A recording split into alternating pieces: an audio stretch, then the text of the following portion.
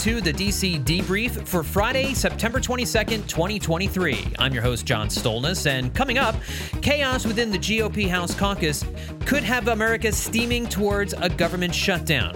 President Biden speaks at the United Nations. Ukraine's president visits Washington, and coming up, I'll have my interview with former Vice President Mike Pence from last weekend's Pray Vote Stand Summit held by the Family Research Council here in Washington, D.C. That and a lot more coming your way here on this edition of the DC Debrief. But again, just a quick reminder, and I know I mentioned this at the start of every podcast every week, but to please let folks know about this podcast. If you want your news of what's happening here in Washington, D.C. without a bunch of opinion, without being told what to think, you just want the information coming to you, all of the big stories that you need to know about, I don't know of any other podcasts that are doing that, friends. This is the place to come for that. And so if you know people who would like the same thing, tell them about the DC Debrief and tell them we can be found on Apple Podcasts, Spotify, wherever it is you get your podcasts. All right, everybody, with that out of the way, let's get to the debrief for this week. House Republican paralysis. With a September 30th shutdown just around the corner, it appears Congress is heading for the nation's first shutdown since December 22nd, 2018 through January 25th, 2019, which is the longest shutdown in U.S. history. For the second time this week, a military defense bill was not allowed to come to the floor for a vote after 4 hardline rebels voted against allowing debate on it. This is another embarrassing setback for House Speaker Kevin McCarthy. And not only that, after saying that the House would stay in session to potentially cast votes this weekend, they've decided to head home and will resume negotiations on Monday.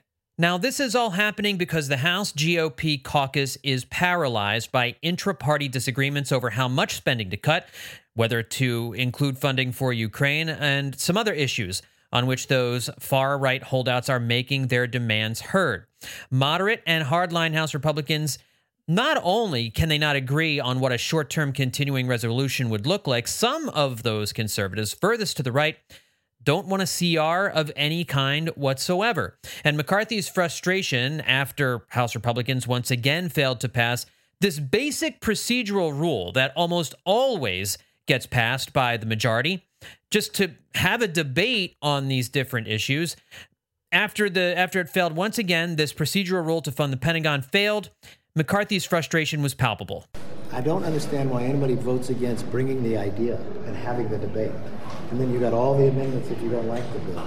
This is a whole new concept of individuals that just want to burn the whole place down. It doesn't work. Democratic leader Hakeem Jeffries says the GOP is now run by the far-right flank. House Republicans continue to be held captive by the most extreme elements of their conference, and it's hurting the American people. But listen, Republicans don't need Democrats to dunk on them. They've pretty much spent this entire week dunking on each other. Here's Republican Mike Lawler. This is not conservative republicanism. This is stupidity. The idea that we're going to shut the government down when we don't control the Senate, we don't control the White House. These people can't define a win. They don't know how to take yes for an answer. It's a clown show. You keep running lunatics, you're going to be in this position. Here's another Republican, Tony Gonzalez. He's a member of the Problem Solvers Caucus. President Biden is responsible for this failure. The Senate is responsible for this failure. And House Republicans are responsible for this failure if the government shuts down. I left a meeting where we were talking about top-line numbers that we know for sure the Senate isn't going to pass or consider at all. And you've got Freedom Caucus member Chip Roy. With all due respect to my conservative colleagues, let them go explain why they don't support that. It's completely inexplicable. And I think it's indefensible. So, here we said. So now we got to go try to figure out how to move the ball forward. But we had agreement in good faith with people across the conference. Here is what's happening, and specifically with this second bill, this second procedural vote on the Pentagon funding measure. 5 GOP members voted against the rule on Thursday. Republican Representatives Dan Bishop, Ralph Norman, Andy Biggs, Matt Rosendale, and Ken Buck all joined Democrats in voting against the rule for the appropriations bill. Now, Democrats, every minority party always votes against the rules for the debate. But it's just assumed that the majority is going to carry all of those votes.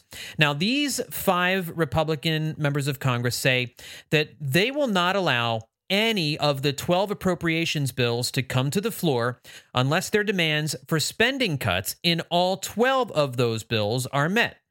And they have to be at the levels they say Speaker McCarthy agreed to at the beginning of the year as a condition for them to drop their opposition to him to serve as Speaker. They say McCarthy has not shown them whether or not their spending cuts will be agreed to, and that they refuse to move forward on anything until they see top-line numbers. Now, the big question facing McCarthy is whether or not he's annoyed enough by these members, and whether he thinks it's worth it for him to keep his speakership, whether he would turn to Democrats for votes on getting these appropriations rules through. If he does that, it likely ends his speakership, or at the very least puts it in great peril, according to staunch McCarthy critic Matt Gaetz. If Speaker McCarthy relies on Democrats to pass a continuing resolution, I would call the Capitol moving truck to his office pretty soon, because my expectation would be he'd be out of the Speaker's office quite promptly. And it should be noted here that whatever bill passes the House, these bills that with these disagreements among Republicans, even if they manage to pass something out of the House at this point, it will be done without Democratic input, most likely, and then it will be summarily dismissed by the Democratic-controlled Senate, which is one of the things that you heard Republican Tony Gonzalez saying. Like, we're talking about all of these numbers that don't have a chance of passing anything in the Senate or being signed by the Democratic president. So he's essentially saying that Republicans are spinning their tires here, even if they manage to get something agreed to by the GOP House Caucus. And it should be so. Without Democrats in the Senate being on board, a government shutdown looks almost like a certainty at this point. I mentioned the last government shutdown occurred over the Christmas holiday in 2018. It lasted 35 days. So what happens if the government shuts down? And this is one of the reasons why we do this podcast, is to tell us why this affects you. All federal agencies except those that are considered essential, which includes the U.S. Postal Service, Medicare, and Social Security. They are not deemed as being essential. Those federal agencies will stop work. So no mail, no Medicare, no Social Security services. You will see furloughs for federal employees. You'll see delayed government food assistance benefits, and you'll also see national parks closed. Senators like Republican John Cornyn urging his House colleagues to do everything they can to avoid a shutdown, noting that government shutdowns have historically hurt Republicans more than Democrats. And it creates a lot of collateral damage and a lot of collateral expense. It doesn't actually save money. It actually costs more money because of the disruption. And shutdowns harm innocent people and create needless uncertainty for our economy.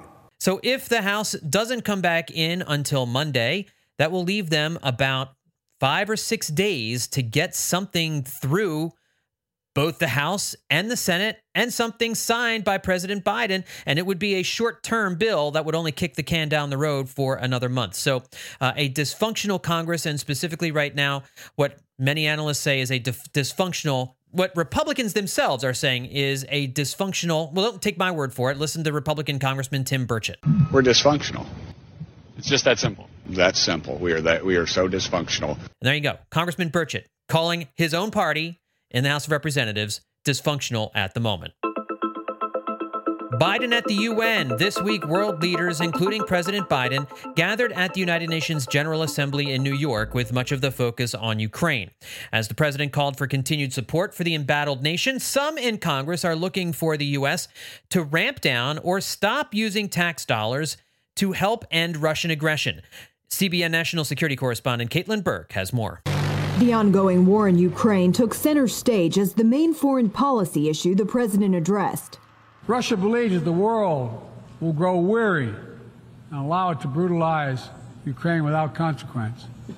But I ask you this: if we abandon the core principles of the United States to appease an aggressor, can any member state in this body feel confident that they are protected? Biden reiterated continued U.S. military and financial aid for Ukraine and called on other world leaders to ramp up their support. Ukrainian President Volodymyr Zelensky also making an appeal. And the goal of the present war against Ukraine is to turn our land our people, our lives, our resources into a weapon against you, against the international rules-based order. While the Biden administration's commitment to Ukraine remains steadfast, a recent CNN poll reports 51% of Americans surveyed believe the U.S. has done enough to help Ukraine in the fight against Russia, compared to 48% who want America to do more. Zelensky visits Capitol Hill and the White House this week as the GOP wrestles over a new budget bill, including another $24 billion for Ukraine. House Speaker Kevin McCarthy is making no promises. Is Zelensky elected to Congress?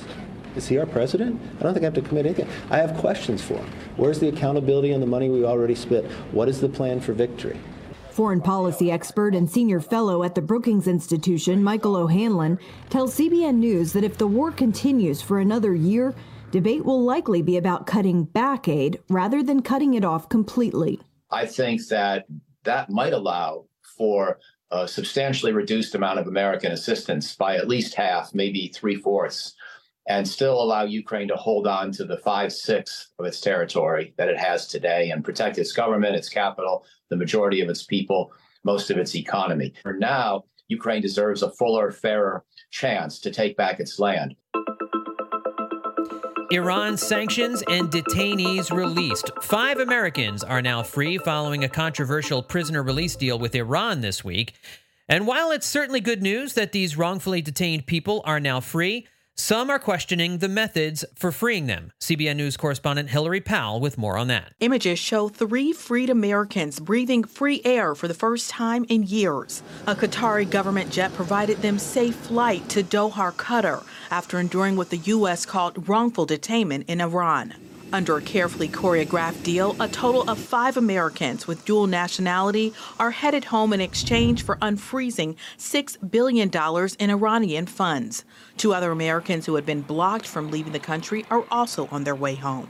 It means that husbands and wives, fathers and children, grandparents can hug each other again, can see each other again, can be with each other again. So it's a day that I'm grateful for. Some Republicans and other international leaders are blasting the deal, calling it a ransom, saying it will likely encourage future hostage-taking. The deal also drew criticism from Senate Intelligence Committee Chair Mark Warner. I want to hear what kind of constraints are being put on in this exchange in terms of what has been reported of the $6 billion. Blinken says the funds, Iranian oil revenue once frozen in South Korea, can only be used for humanitarian purposes. We have absolute oversight of how they're used, and they can only be used for humanitarian purposes. And we have absolute confidence in the process. Despite the deal, Blinken is quick to say the U.S. will continue to hold Iran accountable. Tensions are almost certain to remain high between the U.S. and Iran, which are locked in various disputes, including over Tehran's nuclear program. Blinken took note of retired FBI agent Bob Levinson, abducted in Iran 16 years ago and still unaccounted for. The State Department is reiterating a clear warning to U.S. citizens to avoid traveling to Iran. In a statement, the department warns there is no way to guarantee a similar result for other Americans who decide to travel to the country. Mr. Zelensky goes to Washington after speaking at the UN earlier in the week. Ukrainian President Volodymyr Zelensky was in the nation's capital on Thursday, meeting with members of Congress and with President Biden at the White House. This as a battle is brewing by an increasing number of Republicans in Congress to slow down or stop funding for Ukraine. CBN News congressional correspondent Matt Galka takes us through Zelensky's trip to Washington. Zelensky arrived at the Capitol to meet with a bipartisan group of lawmakers behind closed doors. He faces some skeptics on the Hill as the debate over whether or not to continue providing aid rages on in Congress. Zelensky was flanked by Senate Democrat leader Chuck Schumer and Republican leader Mitch McConnell after meeting with senators. Republican House Speaker Kevin McCarthy said there was no joint address of Congress because of timing issues. McCarthy and other members of the House had questions for the Ukrainian president before meeting with him privately. What is the plan for victory? Where are we currently on the field? The accountability issues that a lot of members have questions. Just walk through that. Republican support for sending more aid to Ukraine has waned recently, with 29 House and Senate Republicans vowing to oppose the new aid request from the White House. House Foreign Affairs Chairman Mike McCall was confident questions were answered and the funding would be there for Ukraine following the meeting. They need it, and they're going to get it. I said, the majority support this. I know there's some dissension on both sides, but I said a war of attrition is not going to win this. And that's what Putin wants, because he wants to break the will of the American people and the Europeans. We can't afford a war of attrition. We need a plan for victory, and we need to do it soon. Zelensky visited the Pentagon and then the White House. President Biden reiterated support for Ukraine during a speech at the UN General Assembly earlier in the week. And when lawmakers talk about accountability, what they're talking about is oversight into how that money is being spent. Just recently, some Ukrainian leadership was dismissed after allegations of corruption. And meanwhile, the United States has already contributed more than $100 billion of aid to Ukraine. Military holds latest. The Senate this week confirmed the nation's next chairman of the Joint Chiefs of Staff, General C.Q. Brown, to replace the outgoing Mark Milley. Brown cleared the Senate by an 83-11 vote. And the vote comes as Democrats are trying to maneuver around the military holds placed on promotions and nominations by Republican Alabama Senator Tommy Tuberville, who is demanding that the Pentagon end the practice of paying for service members seeking abortions to travel out of state. The Senate also confirmed General Randy George to be the Army Chief of Staff and General Eric Smith as Commandant of the U.S. Marine Corps.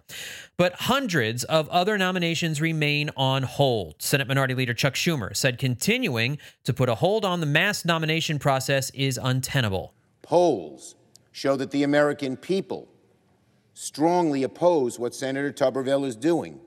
And a recent poll showed that even 58% of Alabama voters believe Senator Tuberville should allow the promotions to go forward. Simply put, besides the most extreme elements of the Republican Party, no one thinks this is a good idea. Senator Tuberville says the issue isn't a lack of leadership in the military, it's a lack of leadership in the Senate. Despite the lack of leadership, senators are perfectly capable of voting. Voting is our job. That's why we were sent here. So to be clear, my hold is still in place. The hold will remain in place as long as the Pentagon's illegal abortion policy remains in place. If the Pentagon lifts the policy, then I will lift my hold. It's easy as that. That's been my position from the very beginning. I'm not afraid to vote on these nominees or on all of these nominees. I came here to this chamber to vote, and I reserve the right to seek another closer position on the nominees in the future.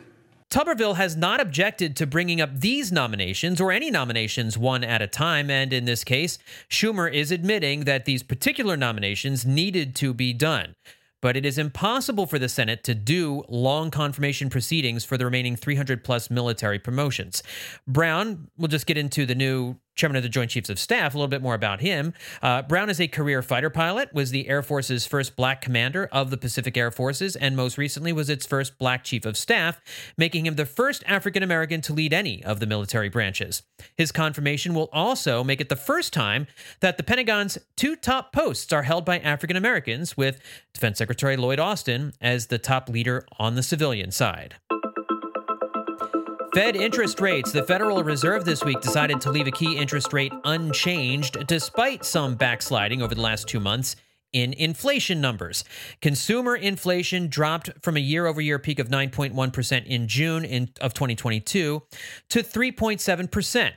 Fed Chair Jerome Powell did not rule out raising rates again this year at some point and said he realizes keeping rates high could have some negative consequences. We remain committed to bringing inflation back down to our 2% goal and to keeping longer-term inflation expectations well anchored. Reducing inflation is likely to require a period of below-trend growth and some softening of labor market conditions.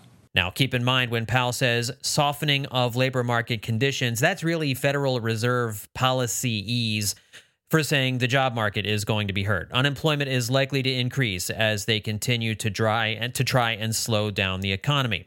The Fed's latest decision left its benchmark rate at about 5.4%. They have raised it 11 times since March of 2022, and those hikes have significantly raised the costs of consumer and business loans. The Fed's decisions on Wednesday underscored that even as its policymakers approach a peak in their benchmark rate, they're not likely to raise it a whole lot more. They intend to keep it at or near its high for a prolonged period, meaning we're likely to see something around 5.4%, 5.45%, 5.5% for quite a little while. Besides forecasting another hike by the end of the year, the officials now envision keeping those rates high deep into next year. They expect to cut interest rates just twice next year, fewer than the 4 rate cuts they had forecast in June.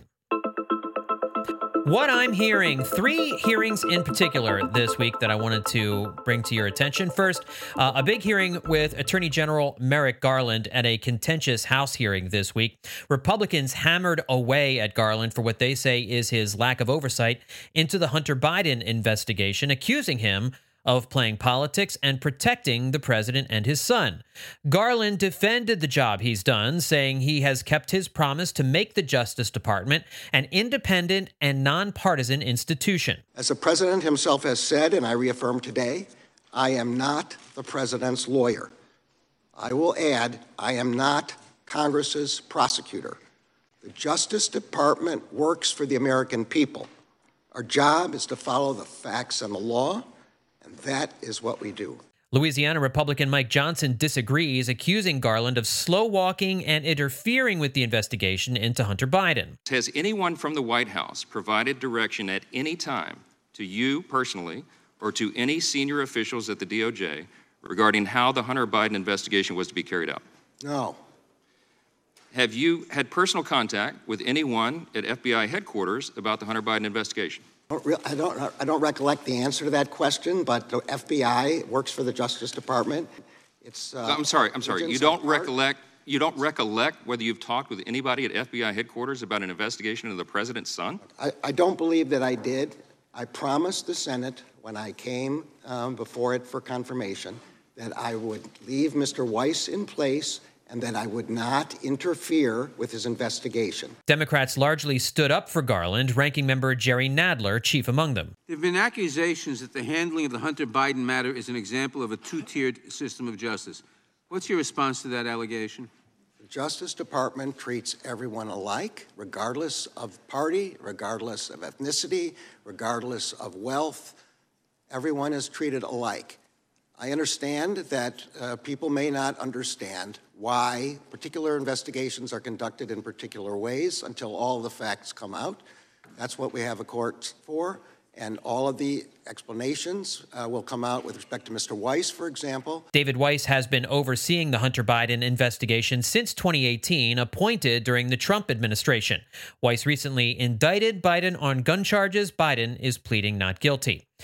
Federal Emergency Management Agency Administrator Deanne Criswell warned lawmakers the agency would have difficulties responding to any natural disaster if there is a government shutdown. And of course, we all know about that September 30th deadline. The warning came as she testified on disaster preparedness before the House Transportation and Infrastructure Subcommittee on Emergency Management. Isn't that a mouthful? Republican Chairman Scott Perry accused FEMA of prioritizing net zero policies that exacerbate fire conditions after the wildfires in Maui. Chairman, we're seeing an increase in the number of wildfires across the U.S. and I don't know that that's true, but regardless, what I'm talking about is what's causing them. Policies are causing the wildfires. People are losing their lives and their property. Should the rest of America be paying for that when that can all be avoided? That is the question. FEMA's role should always be to go in and support the response and recovery of communities that are impacted by any type of severe weather event. Regardless of poor management decisions that are life-threatening. We also have several programs that help communities invest in mitigation to reduce the impact. That is a focus that we need to continue to work on together. Are you doing anything to reduce the impact of these net zero policies? to reduce the impact of severe weather events. No, net zero policies. That's what my question. Are you doing anything to mitigate them so these people's lives and homes can be saved? Are you doing anything in that arena? Our focus, Chairman, is to work with communities to reduce the impact of whatever the risk is that they're Okay, so the answer would be no. I thank the gentlelady and I yield. Criswell also talked about depleting funding levels for the Disaster Relief Fund, climate change and mitigation, and the high costs for flood insurance, as well as FEMA's role in border security. Finally, Transportation Secretary Pete Buttigieg testified before a House committee this week, and he was challenged by Republicans on a number of fronts. Republican Doug LaMalfa and Buttigieg butted heads over government subsidies for electric vehicles, as well as the existence of climate change. There are three things that we think are not guaranteed. Will it happen quickly enough to materially help with climate change? Will it happen on equitable terms that are available to people who aren't wealthy and might not be able? Short on time. If I could just please finish my answer. Let's drill on the climate change. Just finish On the third. Will it be made on American soil or not? It's about CO2, isn't it? How's that? What percent of the atmosphere is CO2 that we're chasing here? I'm sorry? What percent of the atmosphere is CO2 that we're chasing here? Because you talked about climate change. I don't know the percentage of atmospheric gases. You don't know the percent of the atmosphere. What I can tell you is that climate change is real. We got to do something about it. Yeah, this one's called autumn, sir. So I'm sorry? This one's called autumn right now, so yeah. I'm sorry, I couldn't make out what you said, sir. This climate change right now is called autumn, yes. Yeah, that's the seasons changing, which respectively is not the same thing as the climate changing. Buttigieg was also challenged by Republican Congressman Eric Burleson over reported private flights he's taken as transportation secretary. How often do you take private flights? So I assume by private flights you mean the use of government aircraft assigned to my agency, and I knew this might come up, so I brought some numbers. Since getting this job, I have taken 600, these are estimates, give or take a couple, but I've taken 638 flights. And any of those commercial? Say about that? Any of those commercial?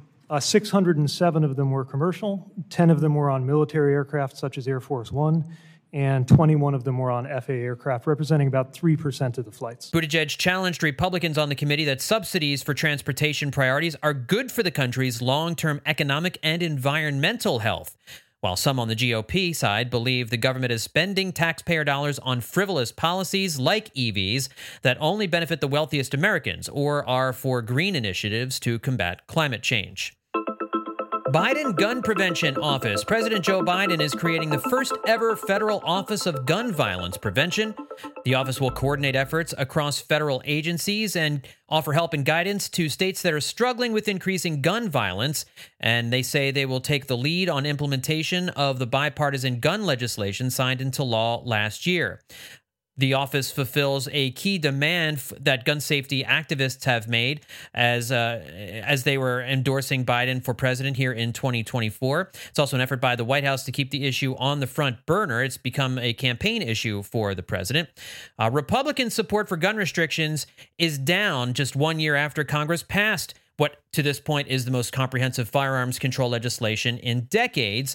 According to a recent poll by the Associated Press NORC's Center for Public Affairs Research, most Democrats, 92%, want gun laws made stronger. However, Republican support for more expansive legislation has dropped from 49% last summer, nearly half, to 32%. About a third, so from a half to a third. And independent support has also declined just a bit, from 72% to 61%. However, both sides do believe it is important to reduce mass shootings. It's just there are very different ideas on how to go about doing that. And Republicans are lining up against, or at least very skeptical of, this new Office of Gun Violence Prevention that the White House will oversee.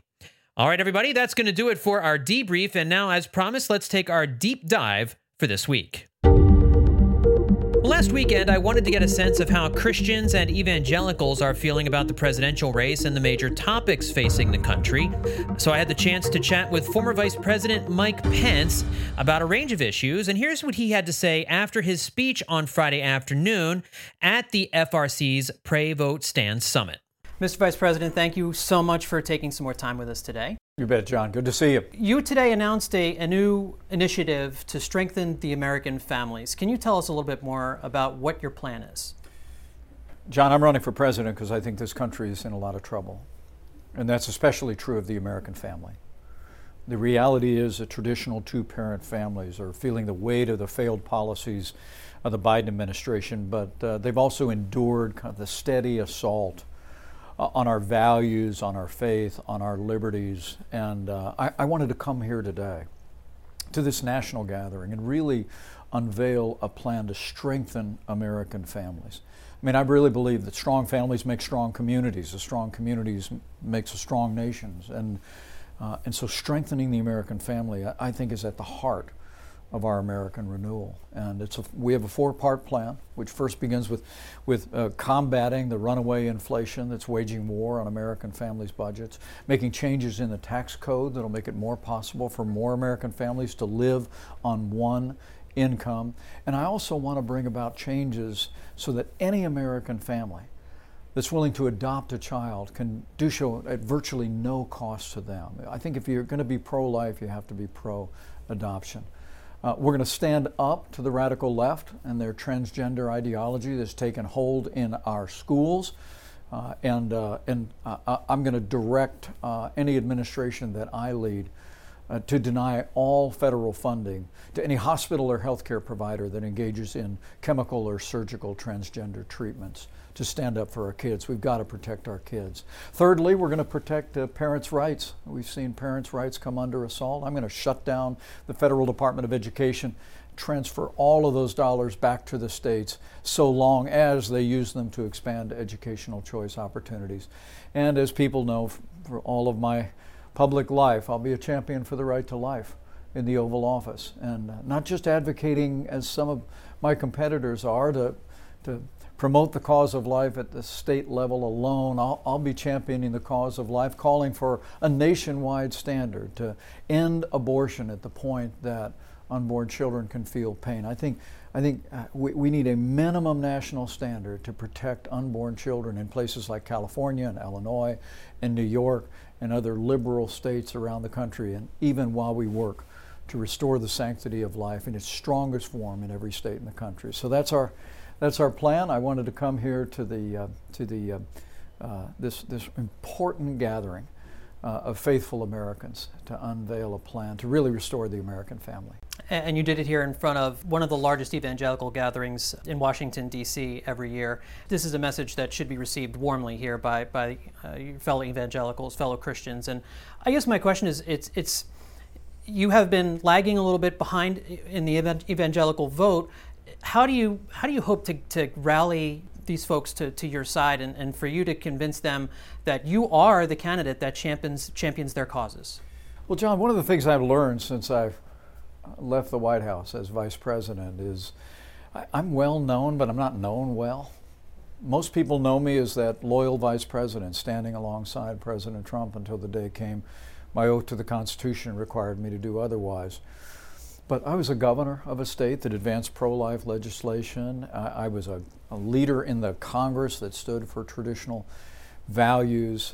And I think as more people get to know me, they'll see that we're going to be ready to lead on day one, to bring this country back to the values and the ideals that have always made us strong and true and prosperous and free. And so I think it's early yet in the primary. The first caucus won't be for another 4 months, right. But we're going to continue to take our story, introduce ourselves to people around the country. And I'm running because I believe we need new leadership in the White House, but I also think we need new leadership in the Republican Party, leadership that will ensure that we not only win the White House, but that we grow that majority in the House, that we elect a majority in the Senate, we elect conservatives across America. This country's in a lot of trouble, and I think different times call for different leaders.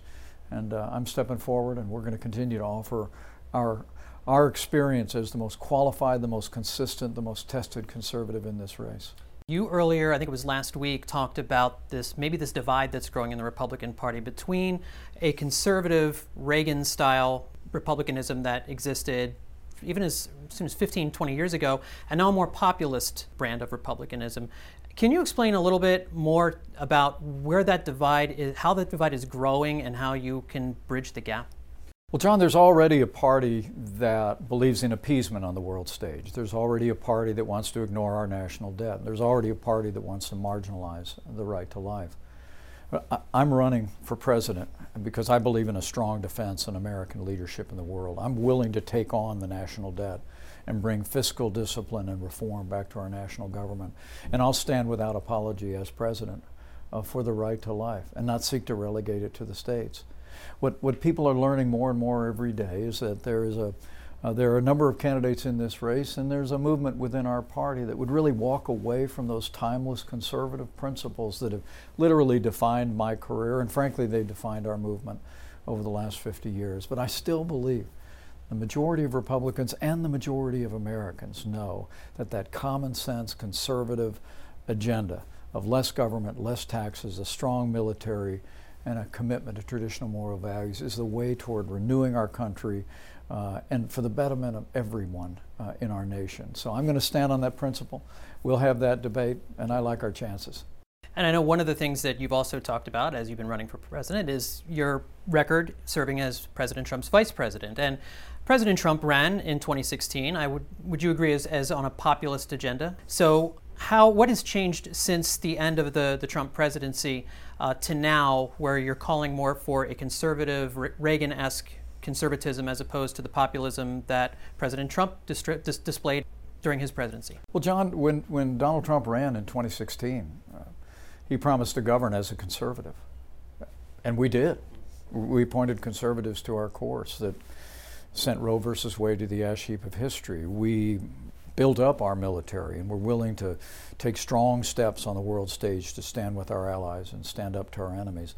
And we promoted policies that created a growing economy. But what the American people deserve to know is Donald Trump makes no such promise today, that his policy on the national debt is identical to Joe Biden's. He won't even talk about reforming these entitlements that really threaten the vitality of our economy going forward. He's backing away from American leadership in the world, and like many others in this campaign, he wants to relegate the issue of abortion to the states and has even blamed election losses in 2022 on overturning Roe versus Wade. So I think things have changed.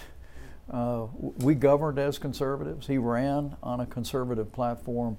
But now I think I am the most qualified, the most tested, and the most consistent conservative in this race. And as time goes on, the support that we're continuing to see grow in the early states and in states around the country is a reflection that this is still a conservative party, and I think it's still a nation that embraces those timeless American ideals. One of the key moments in the first debate was when you had an interaction with Vivek Ramaswamy in which you said, "We don't need a rookie to get the job here."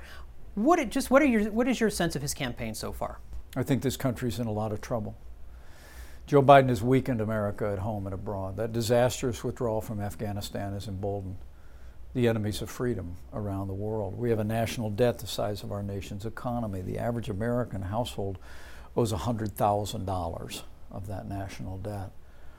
And we have an opportunity to advance the cause of life. So this is no time for on-the-job training. We don't need a president who's too old, and we don't need a president who's too young. I mean, the reason I'm running is because after a lot of prayer and a lot of reflection, we felt called to run.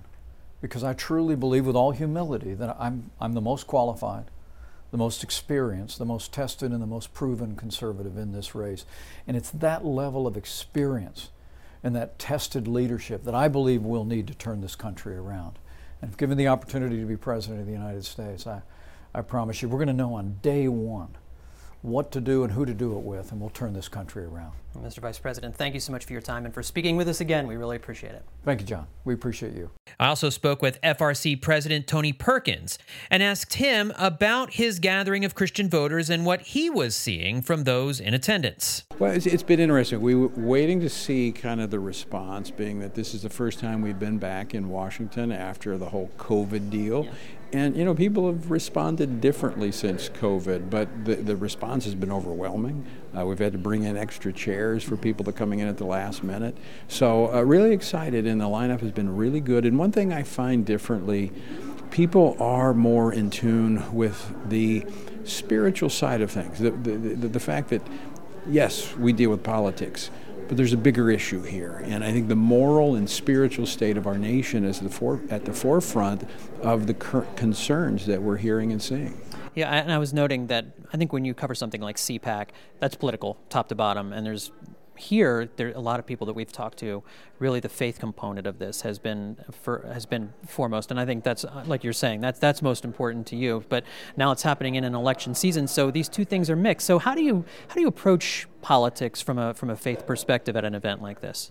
Well, it's really what this is focused on is what we call the sage cons, a term that George Barna coined a few years back. Spiritually active, governance engaged conservatives. I know it's a little clunky, but it's really the core of the evangelicals. They're involved not because they like politics, but because their faith compels them. That's why I'm here. I never really wanted politics, but because of my faith in the need, I stepped into this arena, and that's what you see here. These are people who are here not because they want to come to a political conference, but because they want to know how they can live out their faith in such a way in this arena to impact it and to change the world around them.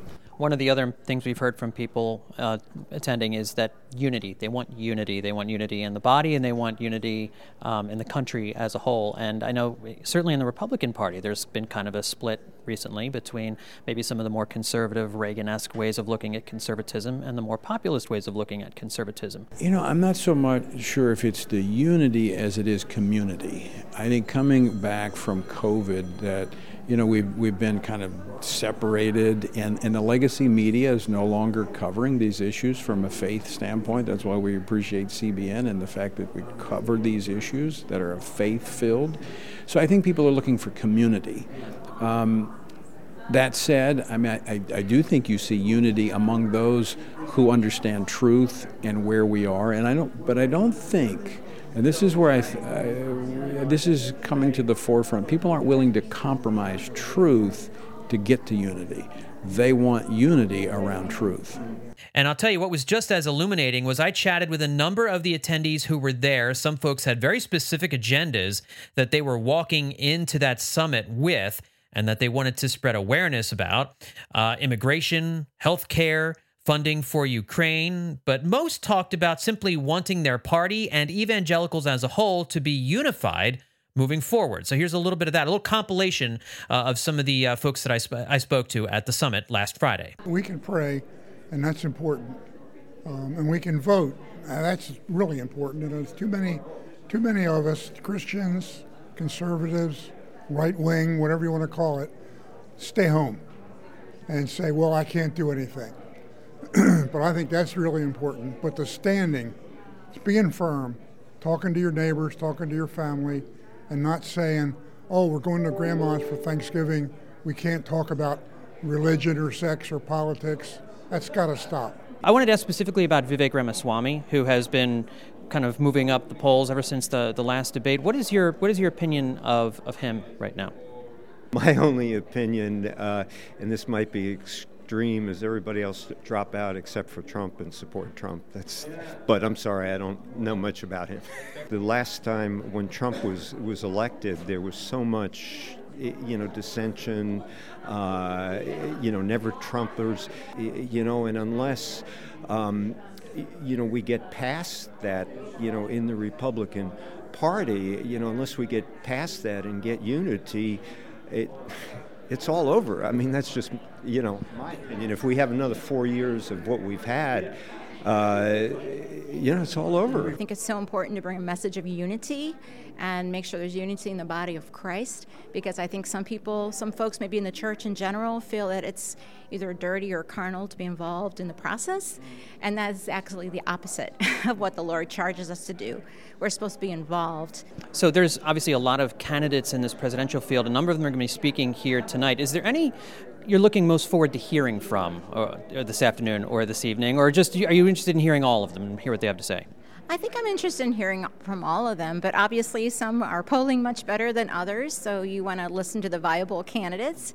And I know some folks are, feeling very polarized by having the different factions, and I think the opposite. I think it's great to hear what the platform is, and the bottom line is the person that I want to endorse is someone that's going to endorse a biblical, godly worldview 100%. How important is it to you that a candidate's character matches the, let's say, the agenda that they want to pursue? I think that's a great question, and I think there's, again, a lot of noise about a lot of things, and the bottom line is the proof is in the pudding. You know, what are the policies that have come out? What is the fruit? So less about, you know, this one's doing that one or that one's doing this. It's more about what results have come out and how is it going to affect the country, and maybe look backwards that, you know, there were some great things that happened in the past, in the last administration. So look forward. One of the guys who has been really exciting people is Vivek Ramaswamy, and I'm just kind of curious. That's one of the people I'm asking everybody about on opinion on him and just what they think of him. He's a very interesting guy. I would have to say that I'm hesitant. I feel a catch in my spirit. I don't know what motivates him. I've heard what he says motivates him. But I think that following him is also a matter for prayer. Are you leaning in a certain direction towards one person or another, or are you still kind of figuring it out? I don't want to commit to anything because it's too far away, and I believe that God has a person in mind, and I will continue to pray about that. I do like the outsiders, Vivek Ramaswamy. President Trump has certainly proven himself over 4 years of what he's able to do, and being probably the most champion for pro-life situations. I'm hoping to hear from speakers a little more comprehension on the immigrant issue in our countries. We understand that this is an issue in America, and we understand the numbers are worrying.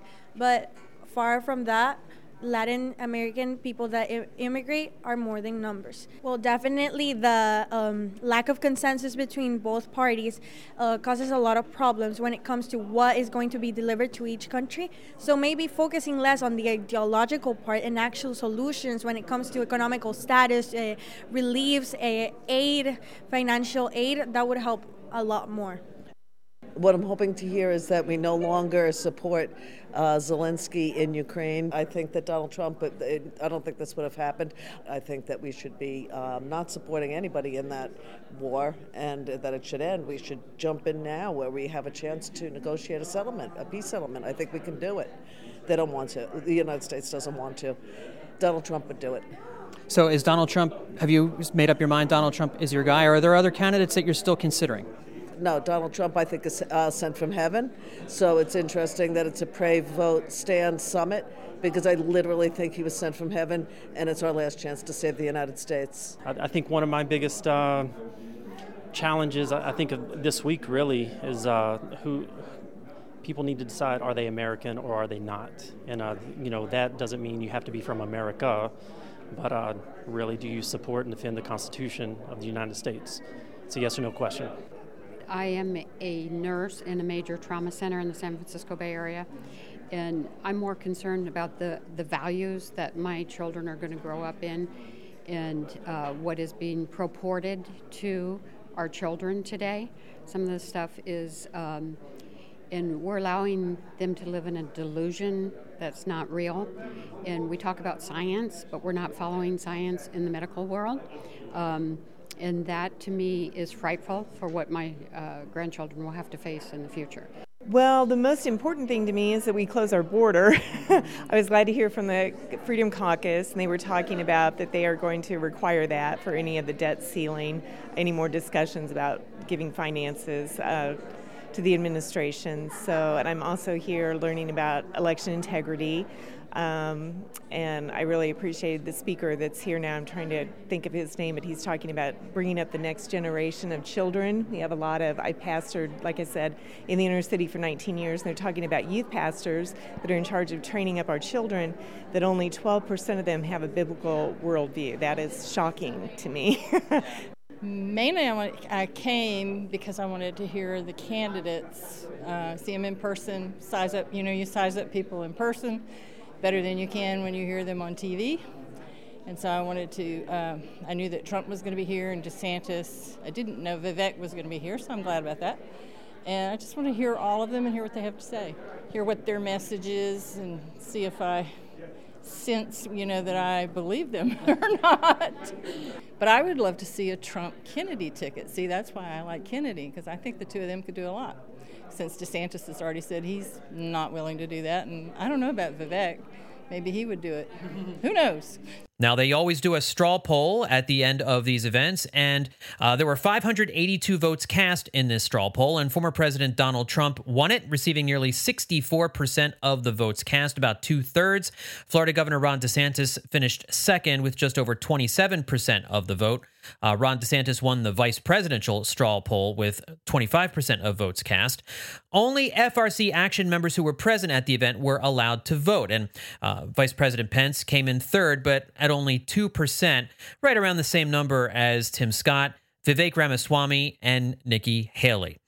So some interesting numbers there, specifically with Vivek Ramaswamy, who is growing, who is really moving up the polls in a lot of the different early voting states. But among evangelicals and the ones that I spoke to, a little wary of Vivek Ramaswamy at the moment, not ready to embrace him, and essentially seeing Donald Trump as the outsider that they wanted to cast their vote for as opposed to Ramaswamy. But it was a very interesting day that I spent on Friday at the Pray Vote Stand Summit, and wanted to bring you a little bit of that here on the podcast this week.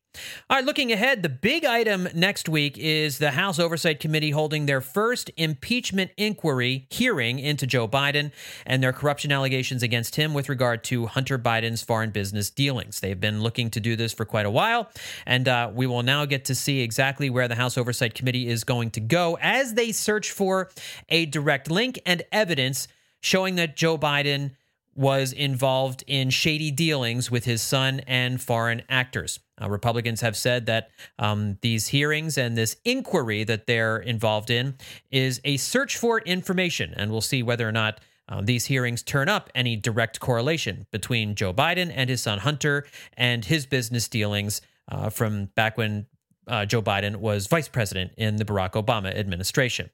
All right, your closer for today, the Senate dress code has been at the center of a lot of consternation among many senators, most of them on the Republican side. But what Chuck Schumer has done here was instruct the chamber's sergeant-at-arms to no longer enforce what has been an unwritten dress code of business attire.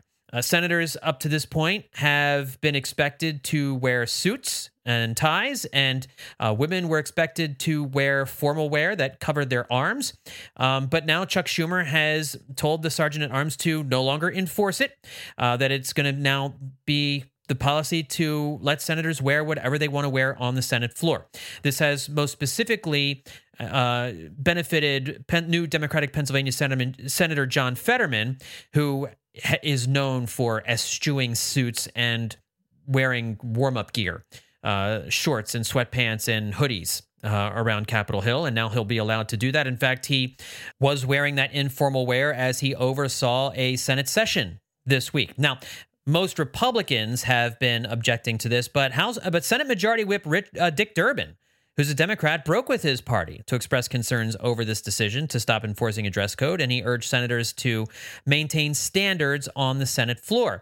And perhaps the best argument I've seen for keeping the standards in place is what's to stop someone from wearing something offensive or something inappropriate, maybe a message on a T-shirt, or if there is a female senator who wants to show more skin than many people in the Senate might be comfortable with. You open yourself up to maybe some points being made by members of the Senate. Now, of course, the Senate is known as being the straw that cools the drink. They really try to see themselves as the upper statesmen of Capitol Hill. So it's not terribly likely, but it is something that many Republicans and Senator Dick Durbin, who's a Democrat, have said that they would like to see this policy go back to the way it was. Something to keep an eye on here over the next few months. All right, everybody, that's going to do it for this week's edition of the DC Debrief. And again, please make sure to tell a friend or a family member about the podcast. And if you are listening to us on Apple Podcasts, I'd love to know what you think about the show.